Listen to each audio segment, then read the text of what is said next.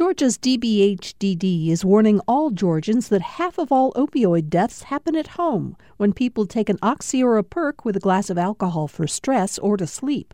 Learn more about protecting families from opioid overdoses at opioidresponse.info. Welcome to the Georgia Today podcast from GPB News. Today is Monday, March 13th. I'm Peter Biello. On today's episode, Manuel Teran's family says a second autopsy shows his hands were raised when he was shot by police. A plan to rename one of Georgia's most famous lakes is put on pause, and we'll tell how Dalton, Georgia was represented at last night's Oscars ceremony.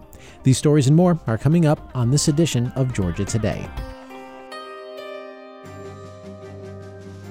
The family of activist Manuel Teran says a second autopsy shows Teran's hands were raised when they were shot and killed by the Georgia State Patrol in January. Attorney Brian Spears detailed the autopsy report. According to the autopsy, the wounds indicate that Manuel's left arm and hand were raised when Manuel was shot, with the palm facing the front of the body. Manuel's right forearm and right hand were also shot.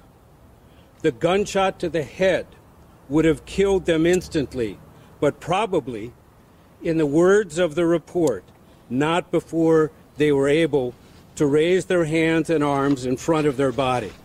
Teran was one of the activists camped on the site of the planned public safety training facility. It's been the subject of intense scrutiny ever since city leaders and the Atlanta Police Foundation began pushing to build the facility there. Proponents say it'll help modernize the police force and improve public safety. The Georgia Bureau of Investigation says Teran fired on a Georgia State Patrol officer who was wounded in the incident. We do not stand here today telling you that we know what happened.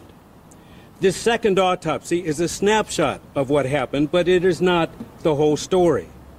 What we want is simple. GBI, meet with the family, and release the investigative report. Thank you. Jeff Filipotvis, another attorney hired by the family of 26-year-old Teran, says the Georgia Bureau of Investigation has declined to meet with the family. The only people who know what happened in the forest that day are the officers who were present and the GBI who is investigating. The GBI has repeatedly declined to meet with us, to talk to us, or to present any evidence to us. In fact, they have also prevented the release of information by the City of Atlanta. After the City of Atlanta began releasing videos of the day they were clearing the forest, the City of Atlanta stopped. And the reason they stopped is because the GBI told them to. We have filed a lawsuit concerning the refusal of the city to provide records on an ongoing basis. GPB will continue to follow this ongoing story. At a rally on Saturday, Don't cut down the trees. What? Don't cut down the trees. What? demonstrators met in a park and then marched through the neighborhood of East Atlanta Village to show their opposition for the planned public safety training center. In a video by activist group NDN Collective, rally participant Rukia Rogers of Atlanta said the center is a poor use of public money. Why do we justify spending $30 million to build the largest police training militarization or training facility when we have members of our community whose basic needs are not being met? City leaders and the Atlanta Police Foundation have been pushing to build the facility in the South River Forest. Proponents say it'll help modernize the police force and improve public safety.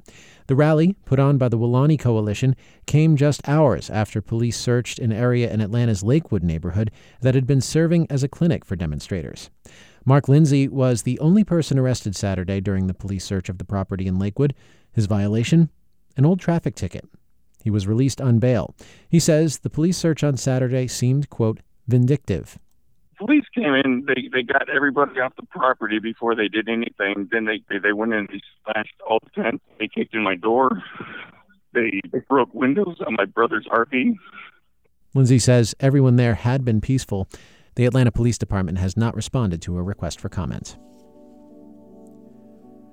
Federal officials are pausing a proposal to rename Georgia's Lake Lanier and Buford Dam, names that come from one-time Confederate soldiers.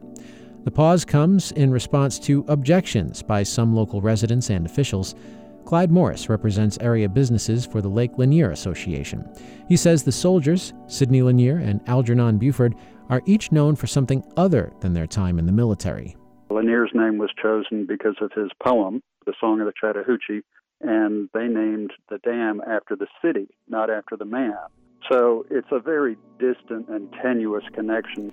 Georgia Congressman Austin Scott says the commission that chose new names for U.S. military bases never intended to rename the lake and dam. The state Senate has given final passage to a bill that would require every public school to have an annual active shooter drill. Local school districts would be allowed but not required to let parents opt their children out of the drills, which Atlanta Democrat Elena Parent characterized as traumatizing. Research on active shooter drills shows that active shooter drills make students feel unsafe, scared, helpless, and sad, and that their efficacy is sadly questionable. Republicans compared the drills to fire drills and said everyone at a school needs to understand all emergency plans. The bill also would create a program for teachers to identify gang members. It now goes to Governor Brian Kemp for his signature. The National Weather Service has issued a freeze warning for tonight and a freeze watch for tomorrow night for much of north and central Georgia. Stephen Nelson, a meteorologist with the National Weather Service, spoke with GPB's Devins Wald. So we've been spoiled with some warm weather the last few weeks, and we're actually coming into a period of time where we're having some below normal temperatures.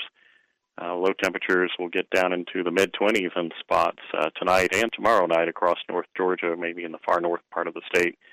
It's definitely going to go below freezing, so we have a freeze watch out for tomorrow night and a freeze warning out for tonight. Is there anything people should sort of watch out for while those warnings and watches are in effect? Right, yeah, this is mainly, in this particular instance, since it's not going to be real long duration, and it's more for the sensitive vegetation with the recent warm weather. We had a really early spring, and so plants that are sensitive to freezes have bloomed a little early. So we wanted to highlight this particular freeze event a little bit more than normal. Those plants could, be damaged. If there's anything, that you can have a capability to protect, you can put some blankets on, and so forth. You're welcome to do that. So, and as far as pipes bursting, it's not like that at all. Those would be for more long duration freeze events. We're mainly worried about the agricultural impacts. Dalton, Georgia, was represented last night at the Oscars. According to the New York Times, the first ever champagne carpet was used last night. It came from our very own carpet capital of the world located in Northwest Georgia. Event Carpet Pros, a California-based company, has manufactured the carpet for the Oscars for more than 20 years.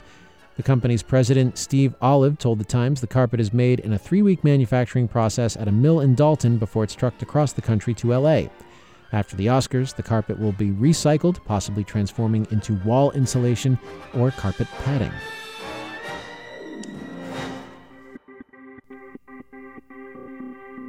And that's a wrap on today's edition of Georgia Today. Thank you so much for tuning in. Please do subscribe to this podcast. We've got more news coming your way out of GPB's newsroom, and you won't want to miss any of it.